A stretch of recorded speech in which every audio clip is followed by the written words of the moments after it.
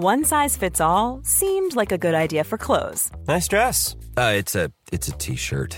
Until you tried it on. Same goes for your healthcare. That's why United Healthcare offers a variety of flexible, budget-friendly coverage for medical, vision, dental, and more. So whether you're between jobs, coming off a parent's plan, or even missed open enrollment, you can find the plan that fits you best. Find out more about United Healthcare coverage at uh1.com. That's uh1.com. Jewelry isn't a gift you give just once. It's a way to remind your loved one of a beautiful moment every time they see it. Blue Nile can help you find the gift that says how you feel and says it beautifully, with expert guidance and a wide assortment of jewelry of the highest quality at the best price. Go to BlueNile.com and experience the convenience of shopping Blue Nile, the original online jeweler since 1999. That's BlueNile.com to find the perfect jewelry gift for any occasion. BlueNile.com.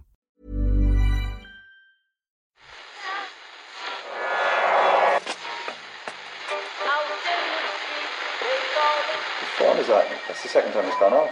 They never go home, they never go home, they never go home, those boys. That's...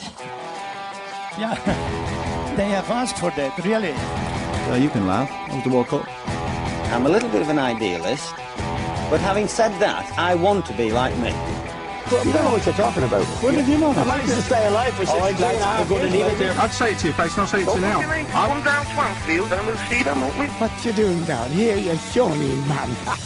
It's the Irish Times Second Captain's Football Podcast. Owen, Murph and Ken all here in studio, fresh from our trip to watch Barcelona beat Arsenal in the Champions League on Tuesday night. Hello there, Owen. Hi guys. How you doing? We're all recovered from Tuesday. Oh yeah. I think when you're lucky enough to see arguably the greatest footballer of all time score 2 goals at the end of the pitch where you're sitting, literally right in front of you, you think that would be the most vivid memory you would take away from the night. I think for myself and Murph it certainly was. We've barely stopped talking about it since, especially that first goal. Well, the second was a penalty, but the first goal when Neymar rolled it across and Suarez. The obvious play was for Suarez, was for Messi just to slot it home first time, but he just took that little touch just to make sure they checked dove to the wrong side and then slotted it in. But anyway, that's not Ken Early's takeaway memory. You only had eyes for one man, Ken. Oh yeah. You know what I'm talking about. Big Olivier. Big Olivier up front. Big man in the flesh is Olivier Giroud. A big, slow man. Yeah, actually, that reminds me. I was amazed by it. I mean, we were both amazed by it. I was sitting next to Kieran at the match. Amazed by what specifically? Giroud. And what's wrong with him? And his pass to no one. Why are you doing that? What we couldn't work out is he basically hasn't had a sniff all night. He's got a chance here. He can easily get this ball onto his left foot. He's in the box already. He just needs to get the ball on his left foot and shoot. Professional football can be quite complicated at times. You can ask footballers to do quite complicated tasks on the field. But when you're Olivier Giroud and the ball falls to you and your hammer of a left foot, this is the one thing that you would think, okay, instinct should surely take over here. The only thing you want to do now is to really blast the shite out of this ball. Yeah. That's basically what I'm looking for here. This is you've been dreaming of this since you were a little boy. You know, the ball drops to you on your left foot against Barcelona. You know, this is the moment. Just hammer it. What do? You lay the ball off to nobody. There's nobody there. You lay it off. It was such a forlorn. Like, what are you doing? I mean, Walcott. He was obviously expecting Walcott to be there. Actually, Walcott had taken the inside channel, which was a very good run. And actually, I think, in fairness to Giroud, if he had played it inside to Walcott running on a full pace, that might have been excusable. The decision to play it outside, whether Walcott was there or not, seems because he's just complicating the situation now. It's like whoever is going to be running onto that ball, whether it's Walcott or Brady Rain or whoever it is going to now be, running at full speed, coming towards the end line, has a lot to really do. Can't shoot. Will have to cross Barcelona. It gives them extra time. Just have a go. Just shoot. How could you not do that? It's the area of the field where Olivier Giroud's field of vision should narrow down. Everything else should be excluded except his left foot, the ball, and the left-hand side of the goal as he's looking at it. into which he should try and blast the ball into the top I'm really corner. looking forward to you two boys as old men and some young grandkids or relatives come and say, "Did you see Leo Messi actually play football?" And you went, "I think so." Whatever. Let me tell you about Olivier Giroud. Well, I said something like that, Owen. I said, this is what I will remember in old age. I saw Messi score 2 goals. Finally, because I'd seen Messi play 5 times in the flesh. I saw him play against South Korea at the World Cup in 2010. That's not actual Messi, that's Argentina Messi. That's Argentina Messi. Argentina Messi again in Dublin. It doesn't count. At the Aviva Stadium grand opening. That couldn't count less. Messi walked around for 45 minutes and was substituted. Didn't score. I saw him again against Switzerland in the World Cup. Didn't score. Set up a goal in the last minute for Di Maria. I saw him against Germany in the World Cup. Didn't score, famously, as we know. Germany won that one. And I saw him in the Champions League final for Barcelona against Juventus. Didn't score. Let you down again. So I'm thinking, this is a pretty amazing run, for a guy who scores 1 to 5 goals in pretty much every game. I've now seen him in 5 times and he hasn't scored. We were talking about this. I would say that if anyone else in the world had seen Lionel Messi play 5 times, and for him to have not scored in any of those games, there can't be too many of us. Very few. Maybe some angry Argentinian fans. He doesn't do it for that. He just doesn't feel it in his heart. No, we're not gonna go down that route. But so I thought, what are the chances? 6? Little chance. It turned out it was 6. But Giroud. So I said, I will remember this in old age. Whereupon, at LTJXX, an angry Arsenal fan and Olivier Giroud admirer. Guess what? You are already old in the lame way you think. I thought, what? So I looked at the feed, and it turned out he was waging a one-man war against the internet to correct everybody who thought that Olivier Giroud could have done a bit better. So busy night on Tuesday. Hazard hasn't scored a PL goal all season. Giroud still delivers assists. He has 20 goals this season in all comps. Why don't you grow up and realise that mistakes happen all the time in football for all players? Your foolish comment angers me. Giroud's season is much better than your comment. Giroud has scored 20 goals for Arsenal in all comps this season. Become smart. Smart. Become smart. That's Tony Robbins tweeting you. It's at LTJXX. So one follower on Twitter. Look, possibly Olivier Giroud. He was so angry with how everyone's having a go at Giroud. But the fact is, I mean, why really have a go at Giroud? It's not fair. It's like he's just a normal footballer. He's just a normal footballer, and he's up against guys who are not normal. I mean, the whole thing is just it's ridiculous. The 3 strikers are not the only abnormal players in the team. I mean, there's Iniesta, Busquets. Rakitic was very good in person. And so we're walking around the pitch with him, just stroking the ball around midfield there. I feel I know Ivan Rakitic after... He's a charming little man. Yeah. But, you can't do anything. It's unfair to compare someone like Giroud or Chamberlain. We were saying in the earlier podcast, Chamberlain missed a chance. Chamberlain is a decent footballer, but he's just... When you see him up against these guys who are the best in the world, you realise how big that gap is. I mean, Chamberlain is one of the best people out there at football, but there's still a pretty big gap. The gap between Oxlade-Chamberlain and Messi is about the same as the gap between Owen McDevitt and Alex Oxlade-Chamberlain, which is unfortunate for all concerned. Yeah, I mean, which is not to say that Oxlade-Chamberlain isn't a high level player, or indeed Owen McDevitt. Yeah. At a slightly lower level. Hang on, so you're saying Oxlade-Chamberlain gets unnecessarily annoyed during games of 5-a-side? Yeah, I didn't see him kicking anyone up the arse, but nevertheless. Time for Ken Early's Report on Sport. Owen McDevitt is a choleric little man on the football field, isn't he? There's little doubt about that. Who would you compare him to? Dennis Wise? No. God, that is a tough question, actually. Lee Bowyer?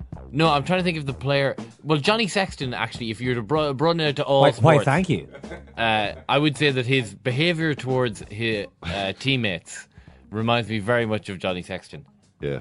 As a player, well, maybe it's uncharitable to suggest. So the FIFA election's on tomorrow, yeah, the FIFA election, where were we? We're double booked election-wise tomorrow. We are. I don't think we have a vote in the FIFA election as far as I'm aware, so should be okay. No, we don't. I think it'll be John Delaney casting a vote on all our behalves. And I don't know who he'll go for, but I mean, I don't know, but maybe he's already declared. I haven't seen it if he has, but I guess there's Gianni Infantino as the UEFA candidate, and he's a good UEFA man, is John Delaney, so maybe he's preparing a Sheikh Salman surprise for us tomorrow, but sure, we'll wait and see. But what's happening, we kind of know what the winner's going to say, because it turns out FIFA have already supplied the answers to any questions that might arise. So they sent out a messaging toolkit to candidates, in which candidates are encouraged to say lines like, FIFA remains committed to cooperating with the ongoing investigations by the relevant authorities. This process is essential in restoring the reputation of the organisation. By the time of the 2018 FIFA World Cup, we will have established FIFA as a modern, trusted, professional organisation that is fit for purpose. So preparation for potential questions. So you can. Why are we even having an election? You can imagine some awful little journalist standing up, introducing himself with his name and organisation, as if anyone cares, and then saying, "Do you think this was an open and transparent presidential campaign, given the fact there was no public debate between the candidates?" Imagine this little mosquito of a journalist, trying to plunge his blood-seeking proboscis into your skin, and you're like, and you just say, every candidate had ample opportunity to make public their vision for FIFA's future, and I am confident that the election was a fair and transparent process. You can imagine some other horrible little journalist getting up and saying, if, for instance, this is based on a close result, this little muckraker says, the election shows there was not a strong support for a single candidate. Does this represent a challenge for you taking this role? And you say, many qualified candidates, all of whom want the best for FIFA, vied for the position of FIFA president. I am honoured to be elected today. Now the election has passed, I look forward to collaborating with my colleagues and working together to help FIFA fulfill its mission to promote and develop the game globally. Oh, this is kind of grim and disgusting. So, hold on a second. Who actually is writing this then? I mean, FIFA's spin doctors. So why don't we just give them the job? These spin doctors apparently don't have a huge amount of imagination either. I don't think we're talking exactly world-class script writers. World-class? Well, the purpose of this type of discourse is to be boring and to say nothing. To say nothing while being as boring as possible. Because that's the way that you get everybody to get tune bored out and start thinking about their own stuff. They haven't given us any lunch in a while. I mean, that would be a good way to ensure the press conference was quick, just to make sure that the journalists were hungry. There was no food, and then to tell them before the press conference that the food will be waiting outside. And then maybe hand them like the menu. Hand them the menu as they're going in. Yeah. Now, obviously, we'll have to wait till after the press conference. But if you could just forward on your order before we begin the Q&A, and then has anybody got any questions? I think we have this pretty much covered. What if there's a landslide result? Some guy now this journalist is actually sitting there, and they've been told not to do this, but he's sitting there eating like an Emmental panini. Proper little toad. Cheating. Scumbag. Yeah, spreading crumbs over the place. Didn't even see the car they're getting into his laptop, but manages to swallow enough of it to mutter. He says, you've been elected. In this instance, there's been a landslide. The winner is standing there having recorded 99% of the votes. It's actually a little bit embarrassing. Having recorded 102% of the vote. It's a little bit embarrassing. So this guy says, the fact that you have been elected by acclamation confirms that there is no democracy at FIFA. Don't you see the way that they want to have it both ways? Yeah. Yeah. If it's close, then they want to say, "Oh, there's no mandate." And if it's a huge majority, they want to say that it's a totalitarian dictatorship. It's typical. But what you say there is the member associations have decided, and as such, we need to respect their decision. What if, there's no, what about the powers of the president are too extensive? FIFA requires greater separation of powers. There is a separation of powers. The president's role will be strategic, ambassadorial, and no longer executive. Now, that actually is an interesting answer. No longer executive for the FIFA president. That's an interesting, that's a reimagining of the role. What do they mean by that? No, what do they mean by no longer executive would suggest that the strategic ambassador and no longer executive would suggest that it's more like an Irish president than an American president.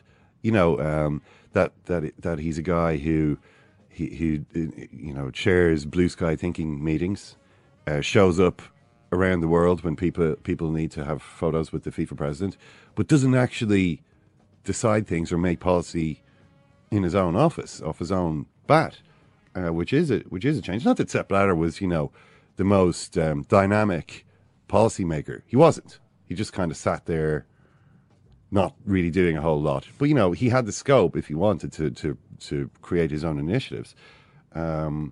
Okay, maybe there is a bit of scope for that, but it sounds as though the president is a reduced role now, or at least that's the way FIFA spin doctors envisage it being.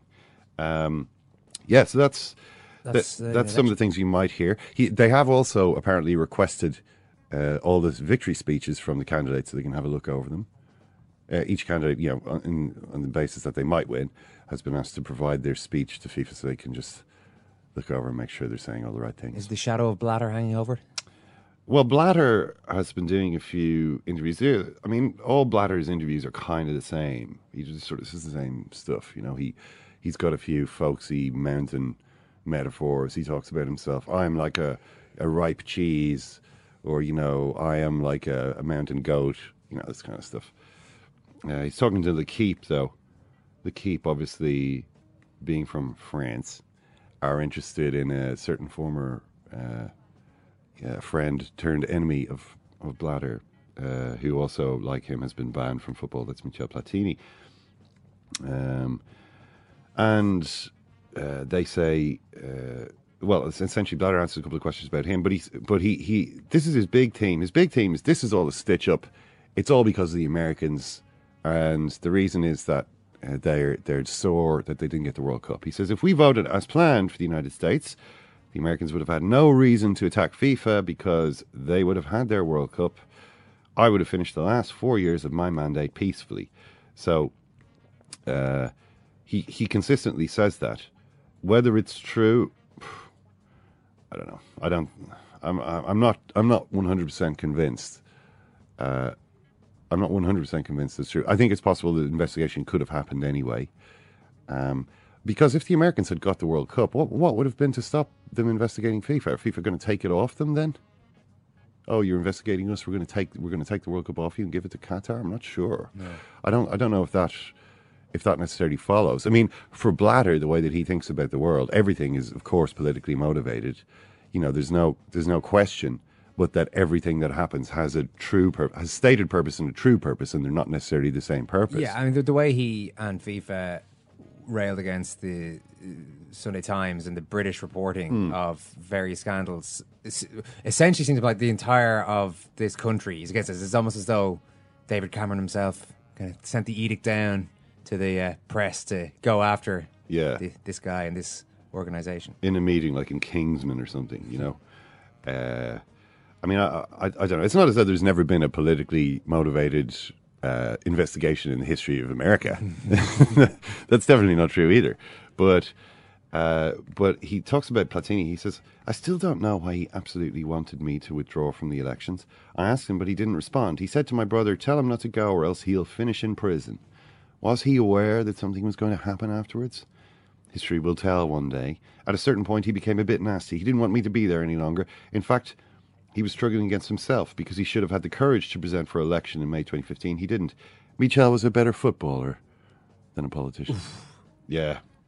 Oh, hurts a little bit, but definitely true. I mean, outstanding footballer, mediocre politician. He was a lot better as a footballer than a politician. I mean, even if they were still friends, Blatter could probably have got away with that one. Daniel Sturridge, Yeah, Daniel Sturridge did a press conference. Liverpool are playing Augsburg in the Europa League today, and Sturridge did a press conference with Klopp. And he doesn't often do these. I mean, he's not usually in the squad, and he doesn't often do the press, but maybe he felt he needed to address a few issues that had sprung up, because obviously over this long period of his, I mean, when was the last time he had a semi-decent run of games was nearly a year ago now. And it's more the kind of chronic nature of it at this stage. It's like it's not a case of Sturridge gets injured and then he gets fit. It's like he's not fit and he's already injured again. He's trying to get fit and then he's broken down in training. And a lot of people have had a lot to say about it. Stephen Gerrard had a lot to say about it in his book. I mean, it's a case of you're not necessarily going to really slam a player who's still at the club that you've just left, that you were the captain of, who was when he played, one of the best players. But he did put in enough in that book to make it obvious what he thought about Daniel Sturridge's injuries, which is that they were in his head, to a large extent in his head. He talks about this game they played against Manchester United, where the physio actually asked Gerrard, "Can you please have a word with him, because he's got he says he got something wrong with his thigh. We've looked at it. We don't really think it's that big a deal, but he's kind of like..." Gerrard said that in the book. Yeah, so Gerrard going pretty far. Gerrard goes for the walk with Sturridge before the game. Goes for a walk the morning of the game. "Oh, Daniel, listen, how badly we need you. That we really you're such an important player for us. Do you not think you could maybe just give it a go? You could always come off. You could come off after a few minutes. Everyone will just appreciate the fact that you've given it a shot." And eventually talked Sturridge into it. Sturridge played the whole game. Liverpool won the game 1-0. And, so Gerrard sort of leaves it there. But he also says, Luis Suarez, I saw him go into a treatment room twice. One of those times was to get a bag of ice. He just didn't really care about that. Obviously, he would get injured the same as everyone else, but he would just ignore the fact that he was injured. So sometimes you got to do that. So the suspicion that a lot of people have at this stage is that Sturridge didn't really have that kind of appetite.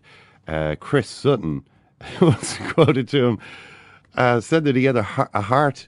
Said players would say he has a heart the size of a pea, which is harsh enough. But Sturridge just says it's important to worry about the present. Of course, it's been difficult as opposed to the past and the future. Of course, it's been a difficult time being injured, but it's a part of football, and I'm looking forward to the future. Of course, at Liverpool, it's really not much to stress or worry about. I've been relaxed the whole time.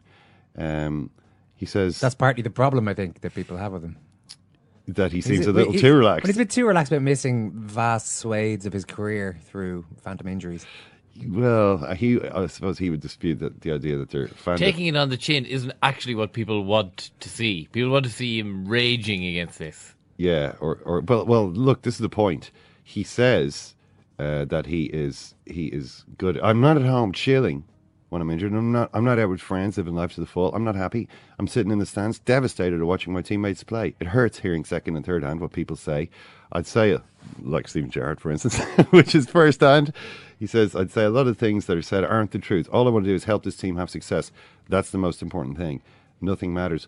But there was some, you see, because it's kind of an ongoing mysterious situation, people suggest, it's a kind of vacuum of information into which a kind of conspiracy or rumor quickly, spreads and sort of thrives. So, for instance, people are even suggesting there was some religious basis for the fact that because Sturridge is one of those openly religious athletes. If you look at his social media or whatever, he frequently makes reference to his, and you can see, you can see him pointing to the heavens on the field and so on, which doesn't always mean that you're religious. But he says, yeah, it's surprising to hear that, to be honest. I didn't know religion had anything to do with football. I didn't. As a child, you don't think of those things. To say a player doesn't want to play is the biggest disrespect ever to any footballer. It's very disappointing, whoever's saying it. But I don't understand the link there. Sorry, what are people saying? There is no link. But why are people bringing religion into his injuries? Because, as I said, it's like it's because people don't know for sure. It's a kind of space of uncertainty which lends itself to speculation. And someone comes up with some idea, it's because, he can't play on Sundays or whatever. Right, okay. Or he can't play on Saturdays, or, I don't even... Some Wednesdays are out. Yeah, I don't quite buy that argument somehow. He did say, I'm blessed by God. I have no stresses. I'm a happy guy. I've come a long way from Hockley in Birmingham, and my roots are Jamaican. I'm blessed. I'm good.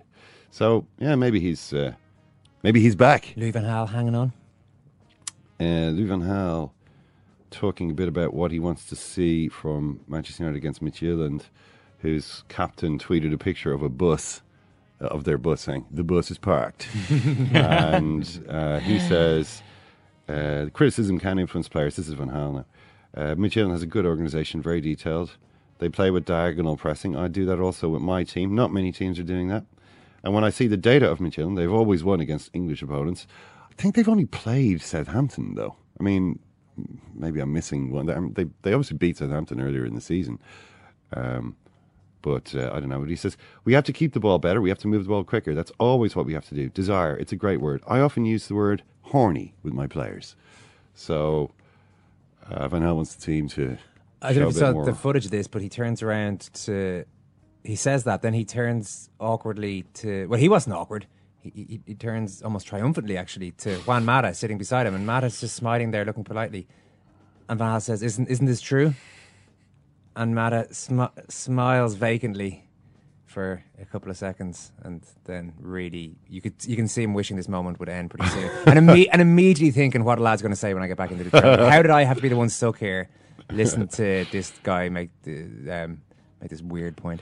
There is quite a lot of that sort of stuff about Lee Van Gaal, though, isn't there? Like his penis comes up a lot. I mean, remember Ian Robin? Conversation. I know, yeah. Get it together. Come on. But remember Ian Robin during the World Cup? Oh, he's got a golden dick. That was what Robin said. Robin said that. Yeah, it's true. He's got a golden dick. There was the whole thing with... it's one step up from Golden Balls, Murph, by the way. Yeah. With Luca Toni. That's an Austin Powers movie, isn't it? He was Dutch as well, that guy. Luca Toni revealed the thing that he did at Bayern, essentially, I need you to show some balls. And then dropped his pants and, presented his balls to the team. Like these ones. And you understand what I'm talking about? Just in case there's any sort of a language barrier there. Yeah, just like pointing these. to his balls. Luca Toni was scandalised. He couldn't believe what he was seeing. I guess must have got the message through. Apparently, it led to an upturn in form. Mm. So that's it for good for Bayern. Kennedy's report on sport. FIFA made a movie recently. Did they? John Delaney could run anything. They did actually. About themselves? Yeah, about themselves. God, that's ego, isn't it? He could run FIFA. Certainly better than Sepp Blatter. Yeah, that's incredible ego, but the real movie's on its way. Yeah, I'm off to see the Queen tomorrow too, don't forget that. No, don't forget that. In 2009, I called him an embarrassment to FIFA and an embarrassment to himself, and I said it to him across the table, just like I'm talking to you. We one or two expletives. He said, "No one speaks to me like that." And you said? No, I said what I do. And that was it. We one or two expletives. Then I just asked him to move on. It was an extraordinary moment. If she was here, she'd tell you, just stared at her for 7 or 8 seconds, and I said, "Move on now, please." And then he moved. When I went in and told him how I felt about him, there were some expletives used. We came to an agreement. It's a very good agreement for FAI, and you've used the figure there. Well done to you. All right, Gabriele Marcotti is in Zurich today ahead of tomorrow's election of a new FIFA president to succeed Sepp Blatter. Gabriele, is there a sense of excitement building there in Zurich about a new transparent age of football governance?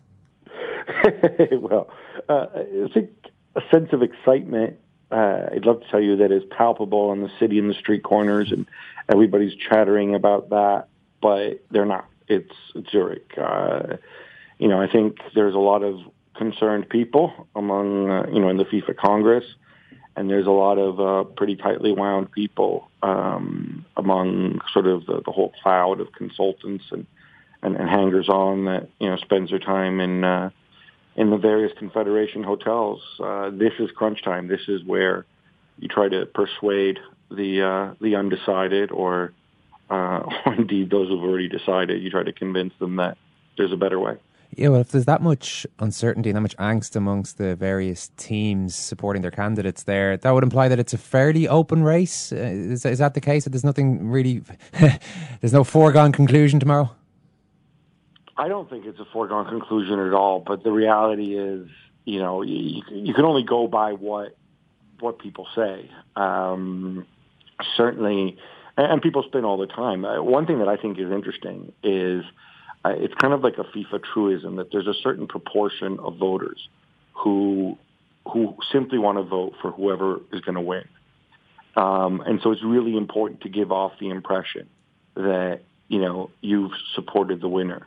That's why, incidentally, the tradition in the past, although they've banned it now, is to go and take a photograph of your ballot to show that, look, Mr. New President, I've been with you all along. Although now you can't do that anymore. So that might explain why, for example, Sheikh Salman, he kind of stopped campaigning like 10 days ago and just kind of retired to a hotel in Zurich saying, oh, well, I've got this wrapped up, because he wanted to give off his impression of strength, whereas the other front runner, Gianni Infantino, was absolutely crisscrossing the globe trying to win support. How does the lobbying actually work then? They evidently, I mean, there still seems to be a fair amount of it going on over there, but I mean, how long have these guys been sort of on the campaign trail for the last few months? Certainly Infantino has. I mean, I spoke to one of his advisors today, and and he said that basically he's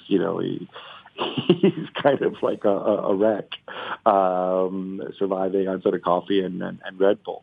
And in his case, it's made worse by the fact that he doesn't enjoy flying, so he can't sleep on airplanes. But yeah, basically they go around and, they say, look, if I'm elected, we're going to do this and that. And,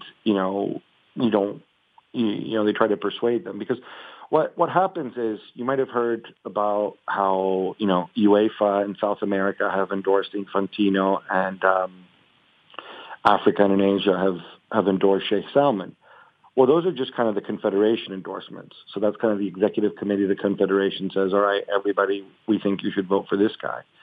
But that doesn't mean you have to vote for him. So, for example, it's pretty much nailed on that, Russia will not vote for Infantino in Europe. So there's still wiggle room. There's still candidates who might, who can be persuaded. The South Sudan FA, one of the newest FAs, they came out and they said that they supported Infantino, while CAF is supporting Africa. Obviously CAF supports Africa. While CAF is supporting Salman, they came out, they actually issued a statement, but then they had to retract the statement at CAF's urging, because, saying, well, no, but, we've thought about it, and we like both candidates, but we're going to stick for African unity, blah, blah, blah. That's all posturing, but then once they get into the ballot booth, they're free to do as they choose. Cabrera, did you say that Infantino doesn't like flying?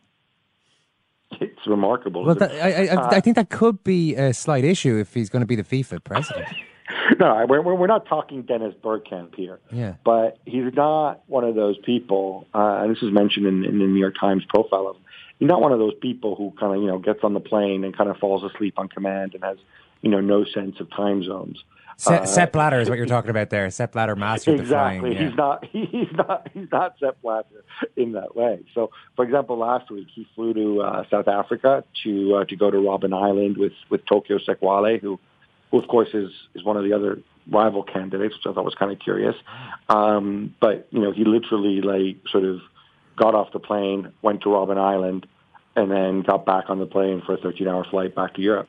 I mean, for decades, Blatter dominated this organization. Before him, Joao Havelange, based on, I suppose, democratic arithmetic, which dictated that if Africa and Asia and South America were behind them, then they were going to get elected. Is there any reason to believe that is changing now, or do you think Sheikh Salman will be able to inherit that kind of from Blatter? Because it seems, when I look at the odds for this, and I know bookies' odds aren't necessarily always a reliable guide, as reliable on politics as they are on sports, but Sheikh Salman is heavy odds-on favourite. Yeah, so I mean, there's a couple things to say to that. First of all, the support of Africa and Asia certainly hasn't been automatic in the past. I mean, Issa Hayatou is the head of of CAF, the Asian Confederation. He stood against Blatter in 2002, as you recall.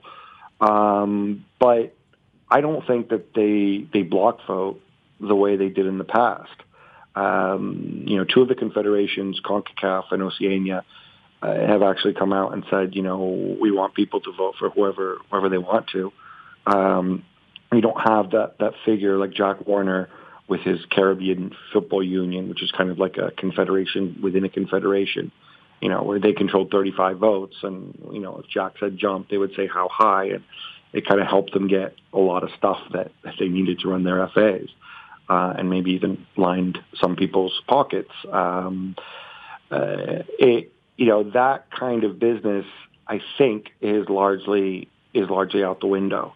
I'm not saying that everybody's honest and does what's best. No, they still serve their own interests first, probably, and then their FA's interests second, and then their country's interests third, and then football's interests fourth. I mean, I think that's kind of the hierarchy for a lot of these guys. But that formula, I think, as I said, it has changed. I actually, on the flight over, I was on the plane with Secretary General of the Bermuda FA. Now, he's the guy who kind of helped bring down Warner, because he's the guy who actually physically, you remember the photograph of the $40,000 in cash? He's the guy who found it in his hotel room and took a picture of it, and ultimately that brought down Warner. So you're thankful that there are people like that, and he said that hopefully the mood is different among a lot of people, that the old sort of naked cash transaction politics are gone. Well, I wonder what you think is really at stake here, Gabriele, because there was all these convulsions last year in FIFA. Blatter eventually fell over all this, and everybody, was the sort of state in which FIFA had fallen into became this, global issue, and the need for change. Everyone was talking about it, and then when you sort of see the list of candidates, there isn't really. I don't get the sense when I look at this list of candidates that there's a real potential for revolution there, no matter what the outcome of this election tomorrow. I mean, do you think there really is anything at stake? Is this just going to be kind of a continuation of FIFA as it's always been? No, look, there's a couple things to say here. First and foremost, and it does kind of annoy me as somebody who's actually spent time on this, there's a basic knee-jerk reaction, which is, they're all corrupt. They'll always be corrupt, right? And that's kind of, a lot of people generally go out and feel that way about transnational institutions anyway, right? None of us go around saying, the IMF is great, or the European Union is fantastic, or you probably most of us probably feel that same way about our own government, right? Yeah, well, oftentimes people are right on all accounts, though. Right, but it's a question of degree. And what gets me is people are like, they need an outsider to run it. You know what? An outsider, I think, would actually be a really, really bad thing. And the reason is the same reason that, if you were to elect whoever you think the smartest, cleverest man in Ireland is, and I assume it's probably not an Irish politician, if you were to make him, I'm not going to try to pronounce it, so I'll just say Prime Minister, tomorrow, he would still have to deal with Parliament. He'd still have to deal with ministers.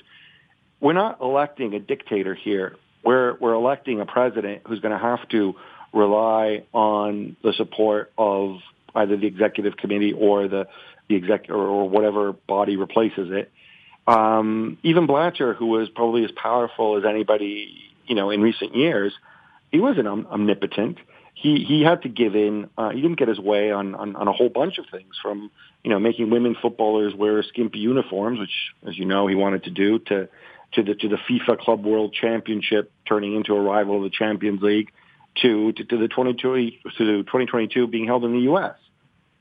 You need, and he was a savvy politician. You need somebody who can go and, because it's a democracy, if we're going to continue running it like a democracy and not simply like a business, then you can't just have a top-down guy. So you need somebody who can go and navigate that. And ideally, it's somebody who's honest and transparent. I think one of the keys is going to be the reform package, which I know we can all groan and be cynical about it. But tomorrow morning, they're going to be asked to vote on a reform package, which, I think if it's applied and it's seriously applied, I think it's going to help break down a lot of the kind of business as usual that we've had in the past, in terms of transparency, accountability, term limits, and whatnot.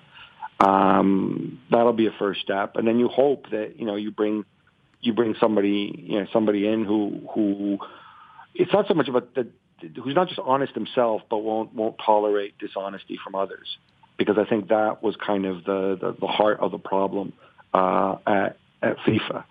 And I think that's what you can, I think that's what you can realistically hope for in this election. All right, get ready, enjoy it tomorrow. Thanks a million. My pleasure, guys. Oh, I got to say, I like Gab's idea of Ireland's smartest man taking over as Taoiseach. Who is Ireland's smartest man? Brian Cody. Brian Cody. Imagine Brian Cody is certainly a smart man. I mean, yeah. Imagine Brian Cody running the country. I've narrowed it down to 3 in my head. Go on. Jim Gavin, Brian Cody, or Declan Kidney. All Who would you vote coaches. for? Who would you vote for if? Well, see, this is it. This is why my snobbish attitudes towards sport. Yeah. Precisely. What are you talking about here? Leadership of men, tactical nous. I mean, sports is the ideal breeding ground for the future leaders of the nation. Well, of course, Andy Kenny is a footballer of renown, hammer of a left foot. Not a manager, though. No, he never really managed at the highest level. No leadership skills. No. So, on the field, they weren't in evidence. If the choice you had tomorrow was the Brian Cody party, yeah, I'd be worried about the Brian Cody party. I mean, good for Ian Rodarin. I think we'd have some very punctual arrivals and departures, but. I would go for Jim Gavin out of those. What was the third? Declan Kidney. Declan Kidney. Yeah, I'll go for Jim Gavin. It doesn't strike me that you haven't exactly picked any manager who's got an obvious joie de vivre there. Politician. There. 3 very, I would say... guardians of the state. I mean, if you want a song and dance routine, you can go over to America, you can vote in the Republican primary. There's a guy over there, I think, who's stirring it up, all right? I'm talking about, just a steady... guardian of the state. Okay, it's not a man who will pass on the country without doubt in a better condition than that in which he found it. At the end, not of his term, but of his life. I could imagine him holding. You think it's a life term for Brian Cody? I find it more difficult to imagine him relinquishing power than to take it. Who do you think? If I'm happy to keep doing the job, I'll keep doing the job. And if everyone is happy to have me keep doing the job, then I'll continue to do the job. As Brian Cody says every November. What about you, Alan? Who do you think is the smartest man in Ireland? Yeah, I don't really have one. I haven't had a chance to think about it. Okay. Do you have an answer? No. Oh. No, not at all. I was just wondering. Idly wondering your impression. Well, no. The idle speculation on this matter is probably closed. Antonio Conte could be close to becoming the new Chelsea manager. If reports in the last couple of days are to be believed. We're joined by Terry Daly, who's based in Italy. We've spoken to Terry on the show before. I suppose an obvious question, Terry, would this be a good appointment for Chelsea? Yes, in the sense that he's obviously a very good manager, a winning manager, a manager with an incredibly driven manager. So, yeah, in terms of actual on-pitch performance and the way he sort of galvanises teams and stuff, and yeah, he would be, he should be at least a very good appointment. He's definitely a very talented man. I mean, the only problem I would possibly see with appointing someone like Antonio Conte to Chelsea is that he's extremely volatile, just like Jose Mourinho was. I mean, if you want to have a sort of period of calm after that sort of fairly mad first 6 months of this season, I'm not entirely sure you want to be going for someone like Conte. You've got to bear in mind that about 2 years ago, when he was still in charge of Juventus, I think it was 2012, he, for instance, just to give you an idea of how volatile he is, after not being given an injury time penalty, he rushed onto the pitch and basically attacked the referee, and was given a 2-match ban for insulting officials after the match. He's given a series of interviews when he was in charge of Juventus, basically suggesting that there was some sort of conspiracy theory against the club. Who does that remind you of? Yeah, I mean, Roman Abramovich obviously likes these kinds of guys, given that the other guy he seemed to be considering was Diego Simeone, who ran onto the field of the Champions League final and tried to kill the referee. It's a prerequisite now of the job. Yeah, I think so. I mean, it's hard to say what Abramovich wants because no one ever really manages to ever talk to him. So it's kind of difficult to put words into his mouth. I mean, but yeah, I think in going for Conte, maybe they're looking to try and get another manager who can sort of galvanise the fan base in a similar way to Mourinho. But it's hard to say. I mean, like I said before, on a purely footballing standpoint, he's a perfectly decent appointment. He won three straight league titles with Juventus. He went 49 games unbeaten while he was there. His Italy team qualified with a game to spare for the European Championships. They topped the group they had 24 points in 30 games. You'd have to expect them to qualify from the group as well, which obviously Ireland are in as well.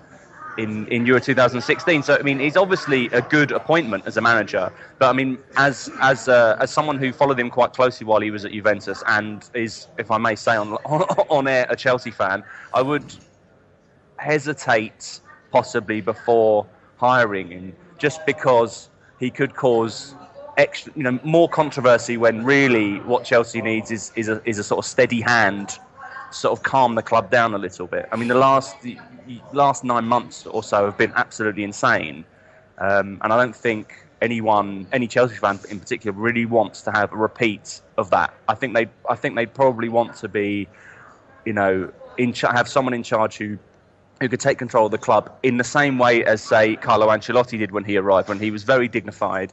He won things, his team played very good football, and he caused the minimum amount of controversy possible. I think that's probably what any Chelsea fan would want, really, rather than necessarily someone like Conte who can fly off the handle at any moment, is very volatile, has a bit of a persecution complex as well, which is incredibly similar to Mourinho in that way. I mean, I would be very hesitant before hiring someone like him personally. Yeah, I don't know. I mean, there is something I like about him, but I mean, when you talk about him being volatile, there's lots of footage of him ranting and raving, whether at players. There's a very, very famous press conference that he did, which is among the most spectacular demonstrations of the emotion of scorn that I've ever seen, I think, from anybody. Just the anger and rage. But as far as I recall, the subject that day was his imminent ban for match fixing, which this is a bit of a blot on his copybook. Like, I mean, what exactly is the latest on that? Because another way in Italy, you can get charged with something, and then it seems like over a period of years, you end up just not being charged with anything anymore. What? Everything basically melts away in the sort of tunnel of time that is the Italian judicial system. Right, to give you a basic idea of what happened. It was 2012. Conte was banned by the football authorities for 10 months not for match fixing. He was never accused of actually organising any match fixes. He was basically found guilty of not reporting a couple of instances of match fixing by his players at Siena when he could have done. That's what he was found guilty of. He was given 10 months. He was banned for 10 months for that. Then that on appeal was reduced to 4 months. He maintained his innocence at the time, and afterwards he was very, very, very insistent on saying that this has got nothing to do with it. And there were some fairly kind of dodgy things about the conviction as well. If you look at the person, I can't remember the name of the person who was the key witness, who was a player at Siena at the time, it was a pretty untrustworthy. Canobio, I think was his name. He was a pretty untrustworthy character anyway. So they basically based his evidence, the evidence on someone who had previously admitted lying. So I mean, he had reason to be upset at the conviction of that. However, after the football authorities found him guilty, there's a criminal proceeding which is still ongoing, in which there's well over 100 people involved. He's accused of, again, the same thing. It's a version of sporting fraud, but it isn't. Again, it's not that he fixed a match. It's that he didn't report an instance of match fixing that he knew about. It's a kind of vagary of the Italian system where you are supposed to report crimes if you know they're happening. It's a legal obligation. So he's involved in that as well. It's a very long-winded trial. He's currently looking to try and get that fast-tracked, his particular part of the trial fast-tracked, because obviously with the European Championships coming up, he can't be being called to court, to give evidence or to talk to investigators and stuff, So they're trying to. There's a hearing, I think, on the 7th of March, in which he will try to get this fast track process through, and then after that we'll see what happens. But I think it would be. It's definitely not a case of Antonio Conte match fixer. Let's put it that way. Yeah. His role in it's still kind of fairly murky. I mean, if anything, he was too loyal to his own players. Yeah, if you like, and also his coaching stuff. His coaches, I mean, his deputy coach as well was also banned for 8 months. There was definitely something going on there. But this is one of the things that happens in Italy a lot, is that basically matches at the end of a season. Yeah. I mean, at the point these matches were supposedly fixed, allegedly fixed rather. Siena had already been promoted to Serie A. I mean, he'd got Siena promoted to Serie A. And at that stage of the season, when lots of matches don't really mean anything, there's always been a tradition of clubs playing out pointless draws. It's not like you would see maybe in the UK, when in England and Scotland and probably in Ireland as well, where you see teams that have absolutely nothing to play for going at it hammer and tongs, kicking lumps out of each other. There's always been much more of a draw draw's good for both of us, so why don't we just play out a draw? Yeah. Which is a kind of different thing from deliberately losing 6-0 or deliberately throwing a cup game or something more important like that. There is definitely a sort of a different take to it. It's a cultural thing that is very, very hard to unpick, and it would be very, very hard to ever get rid of, because that's just how people feel here. Why inflict a defeat on someone when you don't need to, basically? Yeah. Terry Daly, brilliant stuff. Thanks a mil. Okay. I got to say, I find it pretty funny and quite telling, maybe, that the FA... Harry Redknapp couldn't get a job, despite never being convicted of anything, with the FA again. And maybe even more to the point, Brian Clough never became the England manager, despite being by a mile the best manager in the country, because of a vague sense of unease that he'd put a few too many noses out of joints. Yet Antonio Conte can be accused of sporting fraud and just sail on into the Italy job. No bother at all. Yeah, that's the way. That's the Slightly way different outlooks. Well, it's a real tension, isn't it? It's a tension between, so what, you've got wind of a possible match fixing situation going on with your players. You're supposed to go to the beaks and alert them. This is what the law says. Now, it's obvious why the law says that, and it's also obvious that most people break that law whenever they hear about any crime that's about to be committed by people that they know.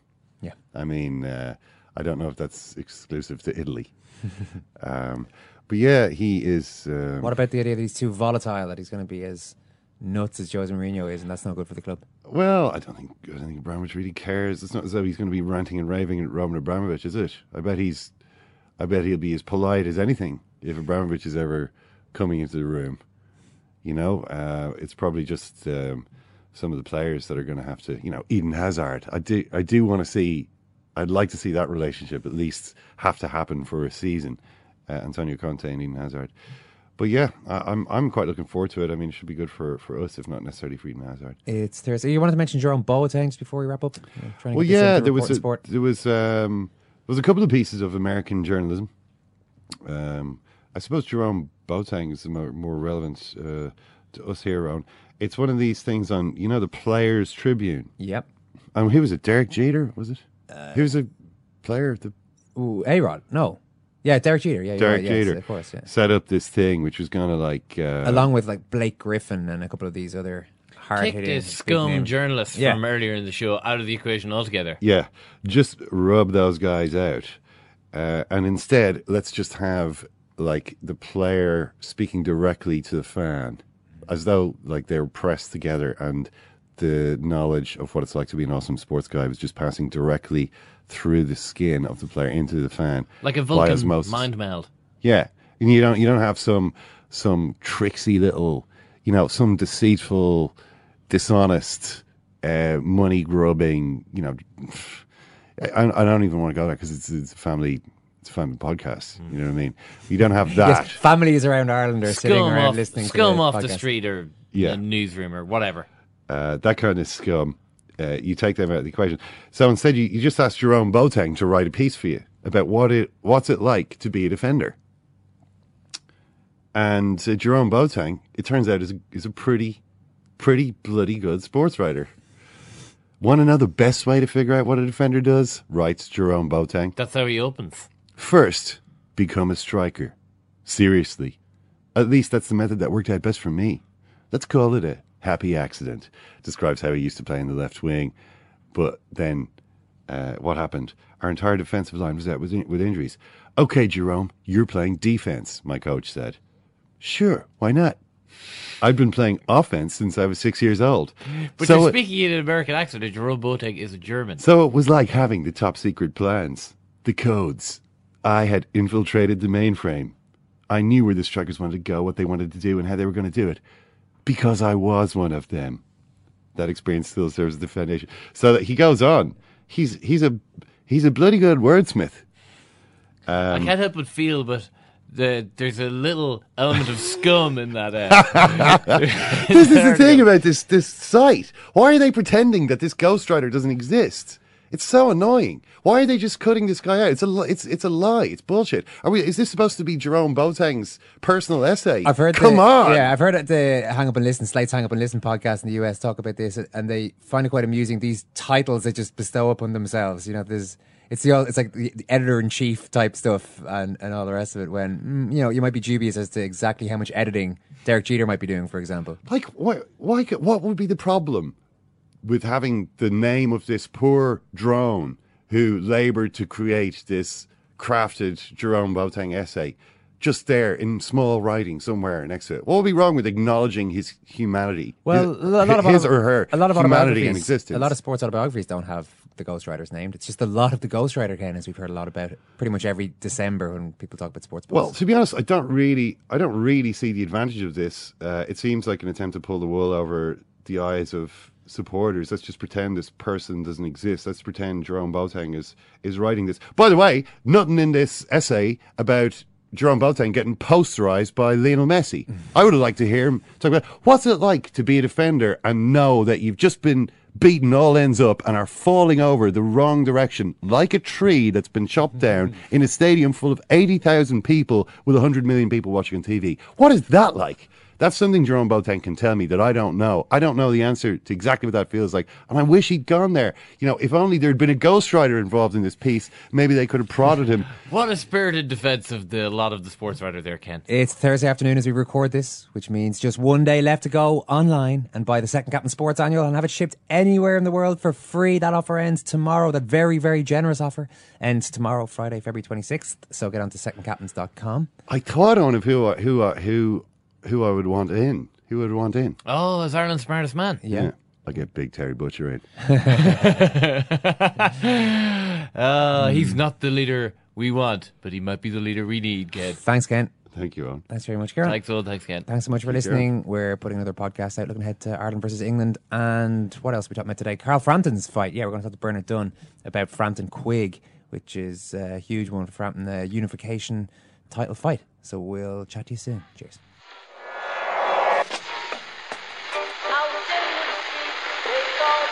What fun is that? That's the second time it's gone off. They never go home, those boys. Planning for your next trip? Elevate your travel style with Quince. Quince has all the jet-setting essentials you'll want for your next getaway, like European linen, premium luggage options, buttery soft Italian leather bags, and so much more. And it's all priced at 50 to 80% less than similar brands. Plus, Quince only works with factories that use safe and ethical manufacturing practices. Pack your bags with high-quality essentials you'll be wearing for vacations to come with Quince. Go to quince.com/trip for free shipping and 365-day returns. Mom deserves the best, and there's no better place to shop for Mother's Day than Whole Foods Market. They're your destination for unbeatable savings, from premium gifts to show-stopping flowers and irresistible desserts. Start by saving 33% with Prime on all body care and candles. Then get a 15-stem bunch of tulips for just $9.99 each with Prime. Round out Mom's menu with festive rosé, irresistible berry chantilly cake, and more special treats. Come celebrate Mother's Day at Whole Foods Market.